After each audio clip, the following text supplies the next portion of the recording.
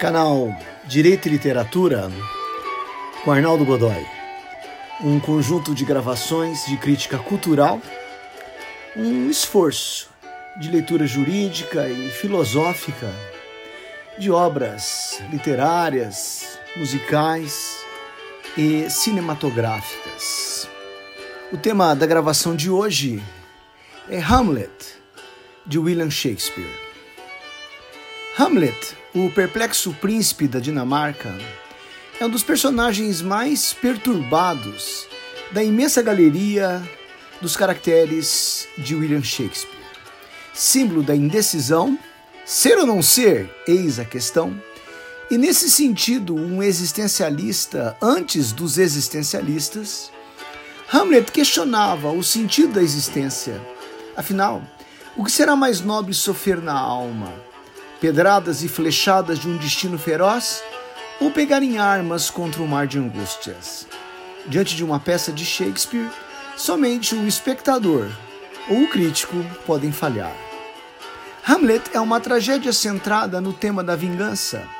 Pode nos provocar ou nos provar que um espírito vingativo é tão destrutivo quanto o motivo da vingança.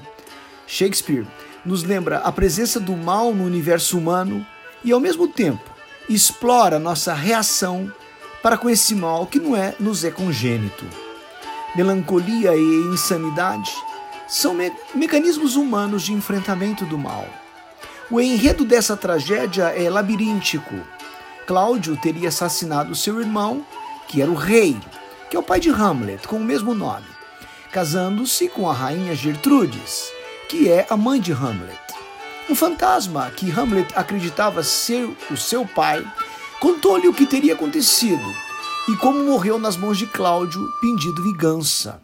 Assim, obcecado por uma desforra ditada por um espectro na forma imaginária do pai assassinado, Hamlet fingiu-se de alucinado. O fingimento da loucura fazia parte do plano para vingar a morte do pai. A vingança era o único pensamento que persistia em sua mente. Hamlet não estava em paz. Acreditava ser capaz de viver recluso numa casca de noz, percebendo-se como o rei do espaço infinito, se não tivesse maus sonhos.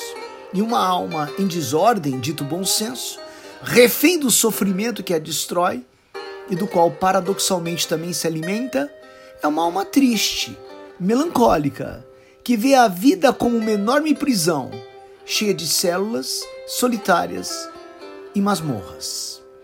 A natureza humana é vista com melancolia. Para Hamlet, se as pessoas fossem tratadas como merecemos, todos mereceríamos o chicote. Pessimismo maior não há. Hamlet obteve as provas de que necessitava quando, a seu pedido, um grupo teatral representou uma peça na qual o rei foi assassinado, exatamente como Cláudio teria matado o pai de Hamlet. É o teatro dentro do teatro. É o artifício utilizado por Hamlet para alcançar a verdade. Como Hamlet previa, Cláudio, assustado, deixou o teatro. Era a prova de que Hamlet precisava.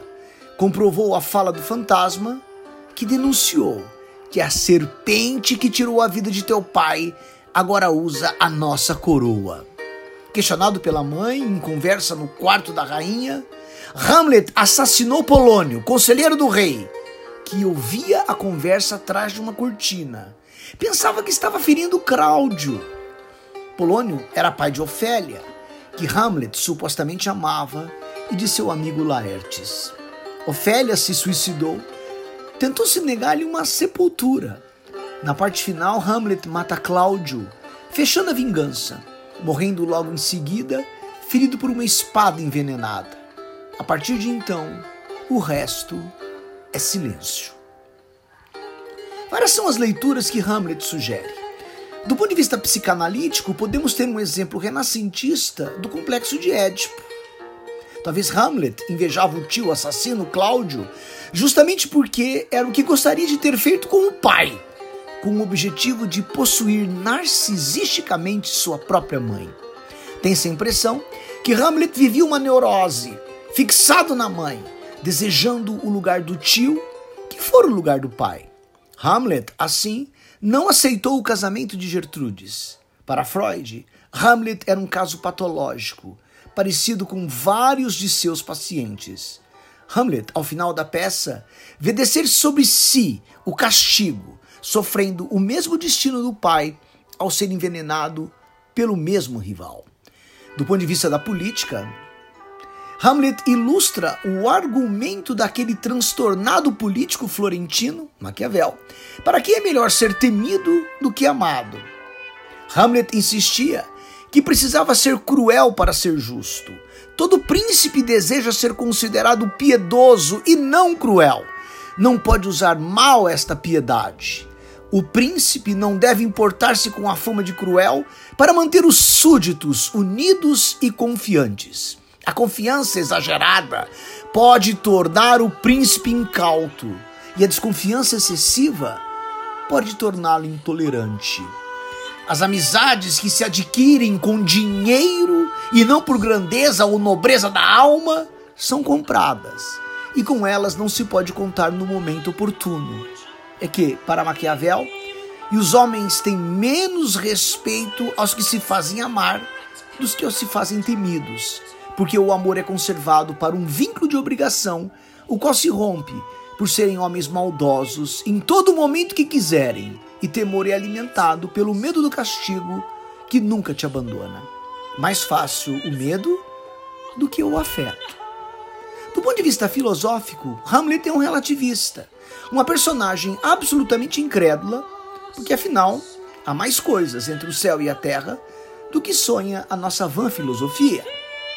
É também um pessimista, temente das dores do coração e das mil mazelas naturais a que a carne é sujeita.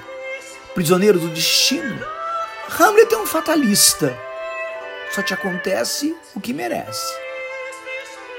O pessimismo, a indecisão, o fatalismo, o relativismo e a vingança podem ser indícios de quem vive sem amor, o qual não se revela porque não há vida ou porque dele se fez descrente.